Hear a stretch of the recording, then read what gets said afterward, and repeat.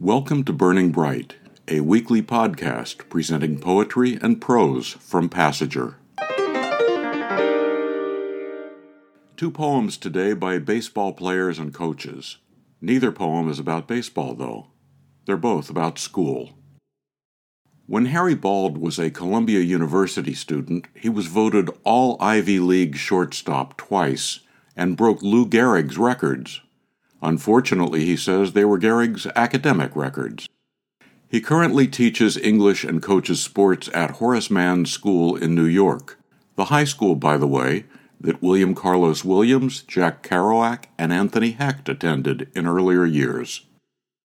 Here's Harry Bald's poem, Trivium, from his book, The Uncorrected Eye, which Passager published in 2018. 1. My pen leaked in my pants while I aced math.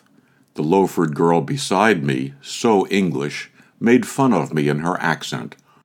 "Moth geek," she said. I felt her laugh in English, where we belabored the sonnet, Italian and English. Lunch looked like my life, a catastrophic math problem, some noodles and a vegan thing on English muffins. Then I had history. My math-stained pants made a map of India. When the English Empire came was a snooze. Math homework was 100 lonely fires. English was no better. Then I got a letter from the English girl. I love the heart you drew for me in math.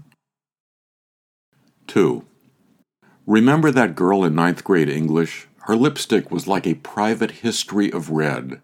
She tortured you with her English accent, and then you trudged off to European history, where the map of Spain looked like an English muffin, plastered with the bloody jam of history boys never flinch from.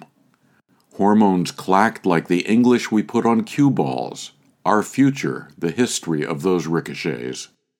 We woke when the English sank the Armada. That was dead white history.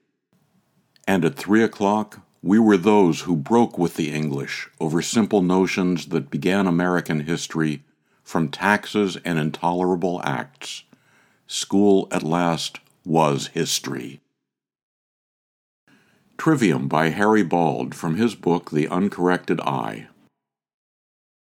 Gilbert Arzola is the child of Mexican migrant workers. He moved to northern Indiana when he was 3.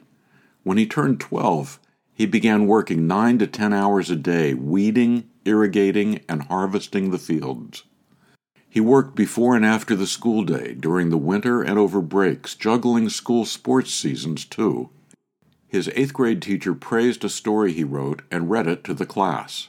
Gil said, "It was the first time, I think, that anyone had ever said anything like that about me that wasn't something physical." In 2019, Passager published Gilbert Arzola's first book of poetry, Prayers of Little Consequence. Here from that book is his poem, 3rd Grade. Patty's mother gave the class a talk about cats, and then she died. So Patty's desk sat as empty as the principal's heart, and the teachers told us to be nice to her when she came back to school. So we were. Donna walked like a boy and took measured steps like a farmer stepping over new rows in a field, and Peggy walked quickly as if something was after her.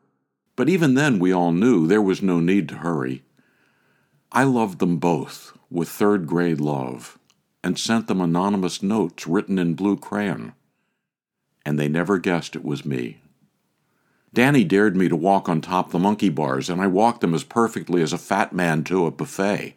Mrs. Brown made me wash my hands twice because I was a Mexican, and she said she couldn't tell when they were clean. Becky pulled up her dress at recess to show us her panties. And the sun set forever inside Patty's eyes. 3rd grade. That's all I remember. 3rd Grade, from Gilbert Arzola's book, Prayers of Little Consequence.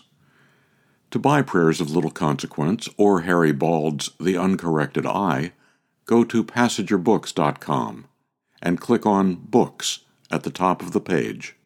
To subscribe or learn more about Passager and its commitment to writers over 50, also go to PassagerBooks.com.